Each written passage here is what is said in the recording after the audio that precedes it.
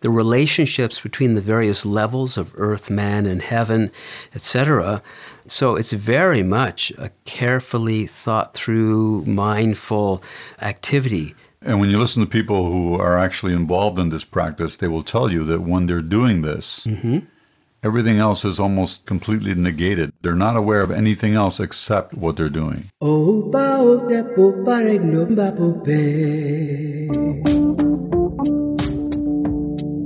You're listening to the SIL Podcast, Perspectives on Art and Technology with Peter Noce and Harry Posner.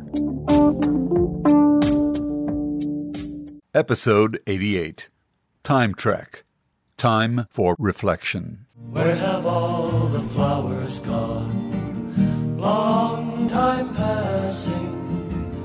Where have all the flowers gone? Long time ago. And welcome to another episode of the SIL Podcast, Side Tributary. This is a time trek, my friend. Time for reflection, Harry.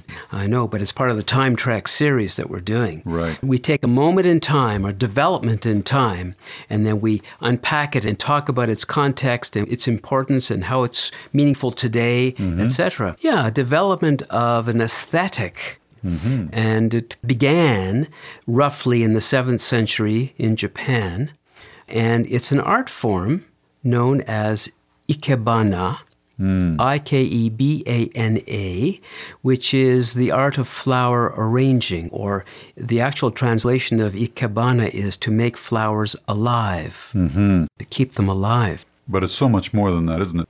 Well, it is, and we'll get to what it is more of, but let's give a little bit of background. Sure. So back in the 7th century, people used to bring floral offerings to the altar. So it was a kind of religious or spiritual decorative thing. And it wasn't taken seriously as an art form, really, until much later, about 9 centuries later, when it began to become popular as an art form. And it took on certain rules of form and line and shape and how to create flower arrangements that kind of add to the spiritual essence of a space. So Buddhism came to Japan from China and Korea, and along with Buddhism came this idea of mindfulness, of being very conscious of how you do anything in the world. And so flower arrangements became also a more conscious, ritualized almost. Ritualized like most Japanese art forms. That's right. We can think of martial arts and the kind of ritualization involved in that. What other art forms in Japan can you think of? Haiku. Theater. Theater. No theater. Yeah, N-O-H, theater. Haiku. Sumo wrestling. Sumo wrestling, has a certain ritualized quality to the combat of it. Samurai. Yeah, the samurai, the traditional samurai poets who would learn the art of poetry as part of their martial training. And in fact, many generals in the Japanese military learn Ikebana as part of their training because it helps to calm the mind and allows them to make better decisions on the battlefield. So it's not just a female thing, as you pointed out earlier today when we were talking. Flowers often are associated with the feminine, but in Japan, it doesn't work that way. No, in fact, it's dominated by the males. That's right. At this point. Yeah. Although more and more people in the West are adopting it. In fact, there was a CBC podcast back in 2013. Sharon Coor, I believe her name was. She attended Expo 67 in Montreal. Right. And saw this Ikebana display. And she was formerly a math teacher, and she took it up.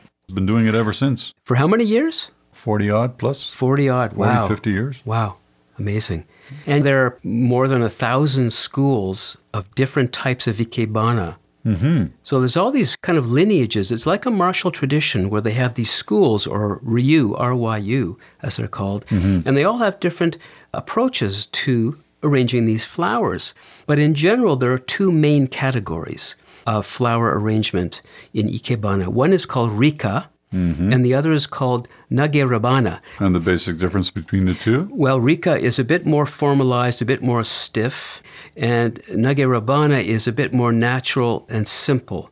And what happened was, it began kind of with Rika, with this more stiff and formal approach, and it gradually became Nagerabana, a more natural approach, and that's the precursor to Ikebana that we understand today. The basis of which is maintaining harmony with nature. Harmony with nature, exactly, and also a certain way of looking at life. So the way they organize their arrangements often has to do with the fact that there's the earth, then there's the human beings that are on the earth, and then there's the heavens above.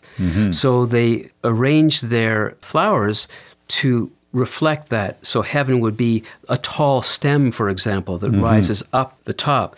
And then human beings would be a middle kind section. of floral something. And then at the bottom, you might have a small flower representing earth. Now, there is one significant difference between the Eastern and Western aspect of this. In the West, we tend to arrange things in very symmetrical form. So most flower arrangements that we do here for funerals, banquets, weddings, etc., they're done very symmetrically. Right. Whereas Ikebana is the exact opposite. That's right, because nature is asymmetrical or asymmetrical. But for some reason in the West, we've come to feel comfortable with symmetry. There's something complete that we like about it, whereas asymmetry tends to suggest change, that it's changing to something else. It's flowing. Flowing into whatever, right? The way the natural world changes. But symmetry implies static in a way, stasis. It's also controlled. Yeah. It's artificial in many ways. Right, exactly. And the thing is, I was thinking about this whole thing of flower arrangement in its inception, because thinking about the idea of bringing flowers into your house or your temple, it's not a natural thing at all. Because before dwellings came along, before the agricultural revolution, we were hunter-gatherers. We were outside in nature all the time. You wouldn't even think about bringing a bouquet of flowers into your cave, into your rudimentary house, because you're so close to nature to begin with. It's an artificial thing to bring nature into the house. Well, because we've isolated ourselves from it, it's a way of reconnecting with it in some form. Yeah, and in the Buddhist tradition, they decorate they're called tokonomo, their sort of sacred spaces. There's an alcove in the room that they would have maybe a sacred scroll with scriptures on it, and then you'd have the arrangement and maybe a third little something, like a trio of things, and that would be it for the entire room. It would be clear otherwise, rather than that little alcove with those things in it. The tea ceremony, which is also the way of tea, called chado, is done in that kind of environment. And in fact, the tea ceremony really helped to shape Ikebana in certain directions as well, because it incorporated those flowers. Sure, it's ritual on ritual. That's right. There's a systematic approach to it all. It's not just haphazard. Yeah. There's prescriptions and rules, and typical Ikebana is not so much interested in the color of the flowers, for example, with certain exceptions. Red they avoid because it implies sort of flames and death, and so there's no red allowed at funerals. You wouldn't bring red to a funeral. But Ikebana is more concerned with line, shape, and form. It's almost architectural when you think about it, right? Because architects are concerned with line, shape, and form. Yeah, there's a definite aesthetic to it. Yeah. But ultimately, it's also to create that kind of peaceful environment. Yes. The absence also of sound in some ways, suggestive of that, is that quiet space. Yeah, but you wouldn't be yakking away while you're doing this, because you're focused so much on the purity and the beauty of the forms and the shapes and the relationships between the various levels of earth, man, and heaven, etc. So it's very much a carefully thought through, mindful activity. And when you listen to people who are actually involved in this practice, they will tell you that when they're doing this, everything else is almost completely negated. They're not aware of anything else except what they're doing. That's what you said, this woman said on the podcast, right? She was very emphatic about it. Really? It kind of just naturally eliminates distractions. Yes. So one of the reasons why, as you said, you expressed about the generals going to battle, is that concise, definitive decisions based on clarity. Let's explore this for a minute. Choose an activity that we do regularly in the West, and how could we apply the principles of Ikebana to that? What would be an example of something that we do regularly? Well, what we do regularly is we typically in the West do a lot of multitasking. We do a lot of activities simultaneously, which is not only taxing, but it sort of eliminates that ability to focus on something and really get more out of something, even an ordinary conversation. We had the experience a couple of weeks ago where we were involved in that kind of roundtable discussion. Yeah. And I don't know about you, but did you notice how different it was when you spoke? I mean, there was complete silence in the room. You didn't have multiple conversations. Everyone was able to focus on the subject at hand. Right. So if I'm hearing you correctly, the art of conversation, if you applied the rules of Ikebana and that thoughtfulness and that awareness of relationship and line and form and the flow of the conversation, it would be very much like that. There would be a real intense listening. Well, because of what you just described, exactly. You are really concentrating on the listening part of the conversation. That's really what enriches a conversation. Right. Yes. What would be an example in the world of technology, say? Any thoughts on that? Well, one of my pet peeves, which I was discussing with a client last night, actually. Yep. They were describing how difficult it is to sometimes carry some things out, to finish them, to always have to go back and remind themselves of certain steps that they have to do, and why do they have to keep doing that? And one of the things I tried to point out is that sometimes they're trying to do too much rather than focus on one activity and learn it really well. They're being overwhelmed by the things in their mind that's saying, I need to do this, I need to do that, etc. The other thing is if you've just finished the lesson, it's like languages. If you come to a language class and I teach you 15 minutes of French, and you don't say another word of French until the next class a week later, right, your ability to retain or to improve or enhance what you were taught is going to be minimal, if at all, because you haven't done anything with it. Right. But if, on the other hand, you leave that French class and then you immerse yourself in a French community, or you converse with other people in the language in between the classes, you won't feel like you have to relearn everything you learned the last time you were there, because basically the second lesson, I spent half of my time regurgitating what I said the first time, because you have to renew that aspect of the learning. Right. Well, see, what you're describing there is the Japanese way of, the do part of cha-do, the way of tea, the do part of ka-do, the way of flowers, if you like. It's very much like if you became a sushi chef in Japan, you don't just become a sushi chef. It's years of rigorous training and awareness and thoughtfulness and learning the art of cutting fish, after all. Well, relay it back to what we're talking about today, which is Ikebana. Yeah. It's like martial arts. They have levels that you achieve in Ikebana. That's right. Same thing. Master, grandmaster. Yeah, an Ikebana master can take 15, 20 years to achieve the equivalent of a black belt in karate or taekwondo. I loved your example earlier today. You were talking to me about Billy Jack, the movie Billy Jack. How'd that scene go again? Well, there's a scene, I don't remember the specific details because this is like 40, 50 years ago, where he's encouraged to remain calm because he's a very skilled fighter. He's a former Green Beret and he's a karate expert as well. Right. And so he's taught to refrain from using his skills for fear of hurting people. But of course, he's in this confrontation with these so-called bad people, and essentially keeps looking over his shoulder to the woman who keeps saying, "Stay calm now. Don't let him don't explode. Don't let him get to you." And eventually, the guy keeps on, and he finally says to him, and now this is paraphrasing, "You know what I'm going to do now?" He says, "I'm going to take my right foot, and I'm going to put it on the left side of your face." Of course, the guy laughs because he's like standing 6 inches in front of him. And then the next second, whop, the foot comes up and it's all over. So he was practicing martial Ikebana, that calm, mindful awareness in the moment. And the design of the kick and everything was the perfect arc. It's very Ikebana. And the whole time, of course, what's comical is he's saying, I'm really trying. I'm really, really trying not to lose it. Yeah. The humility that's there. Yeah. Very interesting. I had a martial arts teacher once also who was a guest at our dojo. And Shiraishi-san, Shiraishi Sensei was his name. Yeah. And he was a little guy. He was about 5'2" or something, very slender. Yeah. And he would stand in front of you when we were training, and he'd kind of tip his head to the side and smile and draw an X on his cheek and say, "Hit me, please." Hit me, please. Why is it that all these guys are small? Because when I was 17, I went to Soroka Karate School at Bathurst and Wilson. I don't know if it was part of your neighborhood there, but Yeah. same thing. The guy's 5'4", 5'5". Yeah, And yeah. just a dynamo.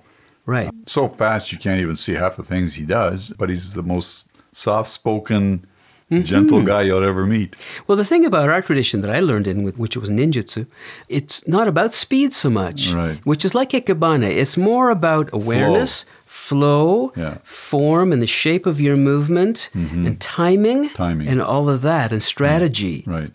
And not wasting energy. Not wasting energy doing a ki or whatever. Or even right? using your opponent's energy against them. Like Aikido Right. does. Aikido. Right. This is the do again. VoxBox. So, what's your story? You are the new student. Come closer. You cannot see. You think I cannot see. Of all things, to live in darkness must be the worst. Fear is the only darkness. Take your broom and strike me with it. Do as I tell you. Strike.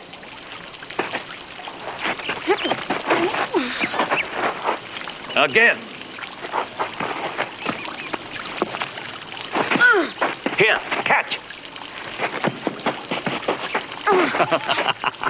Never assume that because a man has no eyes, he cannot see. Close your eyes. What do you hear? I hear the water. I hear the birds. Do you hear your own heartbeat? No, Do you hear the grasshopper, which is at your feet? old man, how is it that you hear these things? Young man, how is it that you do not? VoxBox. So they have these art forms in Japan that they raise to a high aesthetic level. Yes. Which I find fascinating.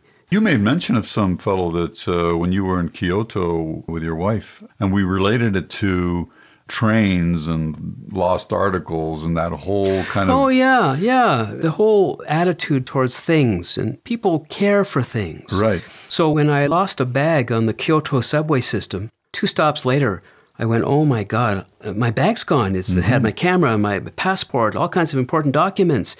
And I said to my wife, just wait here on the platform. I'm going back to the original starting point and look around. And so I did that.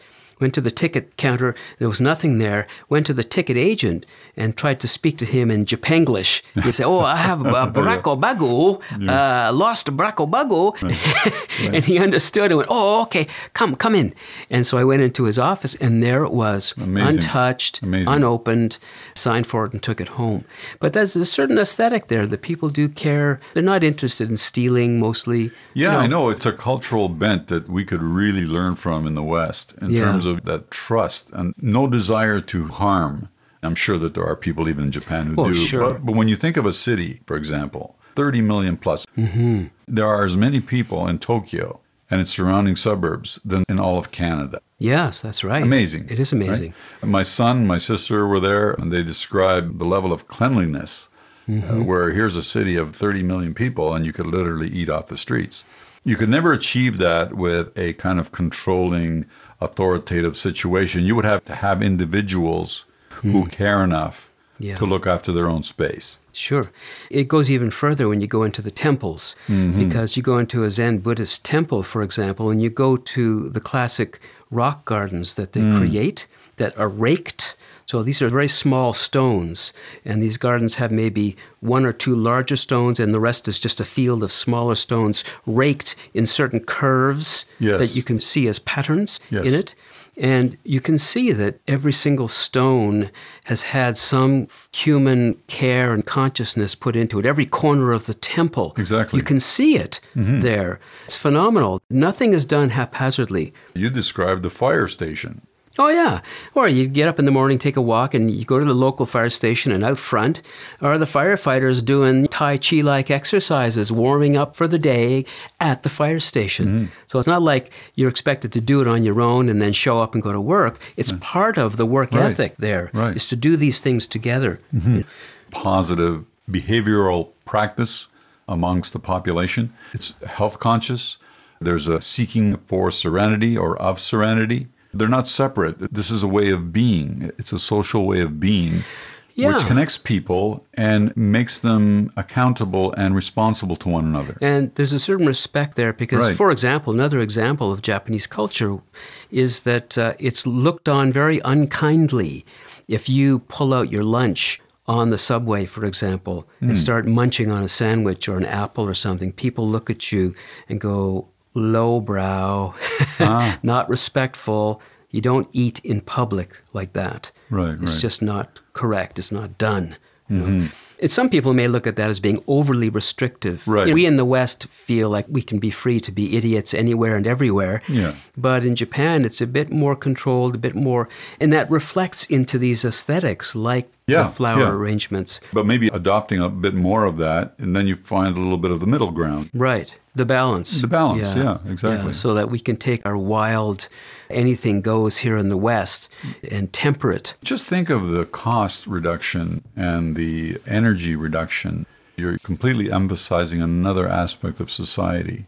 How do you mean? Well, if you adopt even partially what you're describing with Ikebana in terms of the spiritual sense, a way of being, and all the other things we discussed about societal behaviors, you would greatly reduce the amount of supervision, as an example, the police force, the amount of control that you would have to apply in order to keep things in check. If we as citizens are caring enough to pay attention to certain things without having someone police us all the time. You can take all that energy and resource and apply it to further educating people, balancing paychecks, et cetera, et cetera, et cetera. It's just a way of being that reduces the load on a system and does not make it the government on one side and the people on the other side.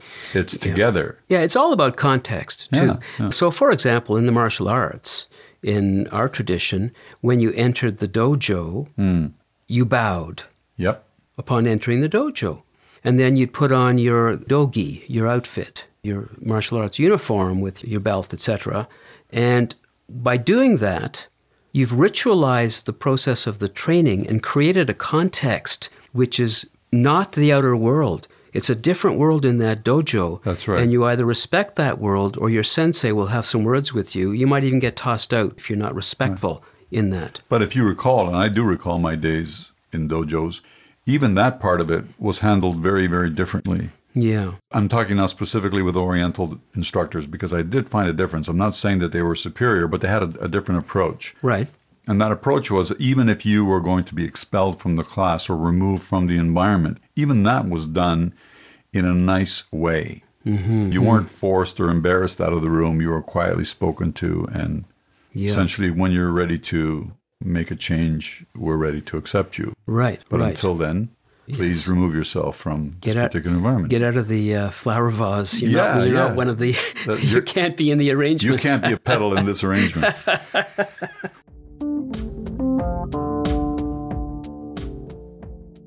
The other thing about Ikebana is that they really take great care in terms of the actual vessel that the flower arrangement is in. It isn't just grab a vase and throw the flowers in. The vase has to pertain in color and texture and style to the floral arrangement. They'll often use what's called a frog. It's a spiky base that you can push the stems into, which means that you can actually have the water come up higher up in the pot, more towards the surface to reflect the idea that this is the earth. Now we're in the earth. Just to emphasize the structural part of that, if you've ever handled any of these, you'll find that the pot is generally heavier than you think it would be when you see it. And part of that is the base, the foundation, the strength from which you build. Because otherwise you'd have something very flimsy. That base has to hold while everything else is built on top of it. So it generally has weight to it, more so than it actually appears. Yeah, and part of the use of frogs as well, it helps to keep flowers alive longer. And that's part of the tradition, that the Buddhist side of it is, the whole notion is to keep things alive, to nourish life. Right. And so these vessels that are used in Ikebana are very much connected to that impulse to increase life on the planet. Yeah, the interesting part about all these things we've been talking about Yeah. is that there are many things going on in what seems to be something very simple, Yes. connecting to the universal.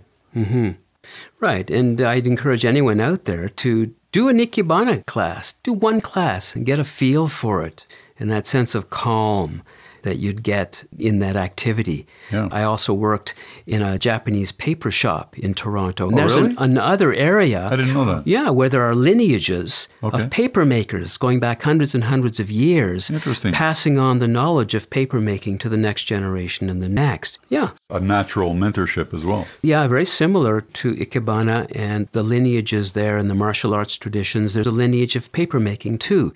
Right, and it also kind of emphasizes craftsmanship, which is kind of the opposing view or position of what this disposable society that we live in, Yes. this throwaway attitude. Yeah, something made to last, so to be kept alive.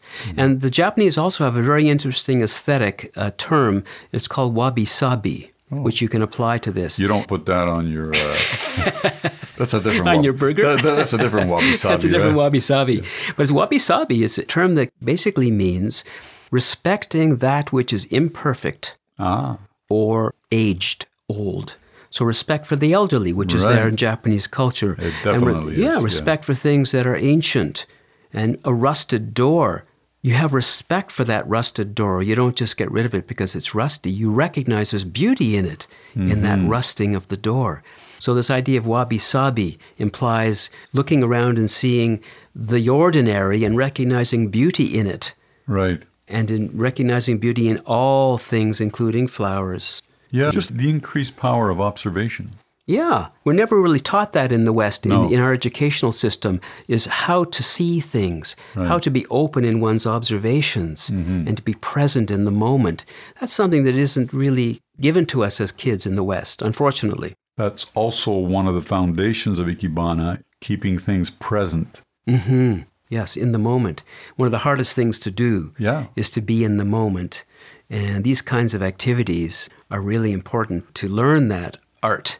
And given that they're also, as a society, the oldest living people on Earth, on average, Oh, yes, that's true, isn't it? there's probably a connection. Sure, because the calmer you are, your breathing is slower, everything is slowed down, everything takes longer.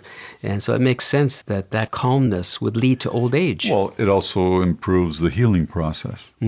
Right. And I just thought it was yogurt. They ate a lot of yogurt. Ikebana, baby.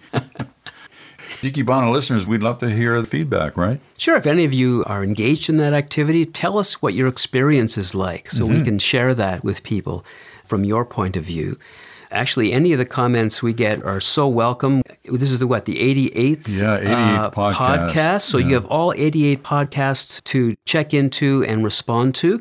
There's an audio commentary button you can press and record your comments or just send them in written. And for those of you who are nervous, when you're recording your audio, if you press the button, you can play it back before you send it, so you don't have to worry about firing something off that you didn't want to. Right. And we'd never put your comments on the air without your permission. So Right. Never put you in a bad light. exactly. No. So have a good one. Go out and do some Ikebana. So I bow to you, Harry. And I bow to you, Sensei. Hai. Sayonara. Sayonara. Where have all the flowers gone? Long time passing. Where have all the flowers gone? Long time ago. The SIL Podcast, Perspectives on Art and Technology, is a Connecting Dots Media production. Available at thesilpodcast.com.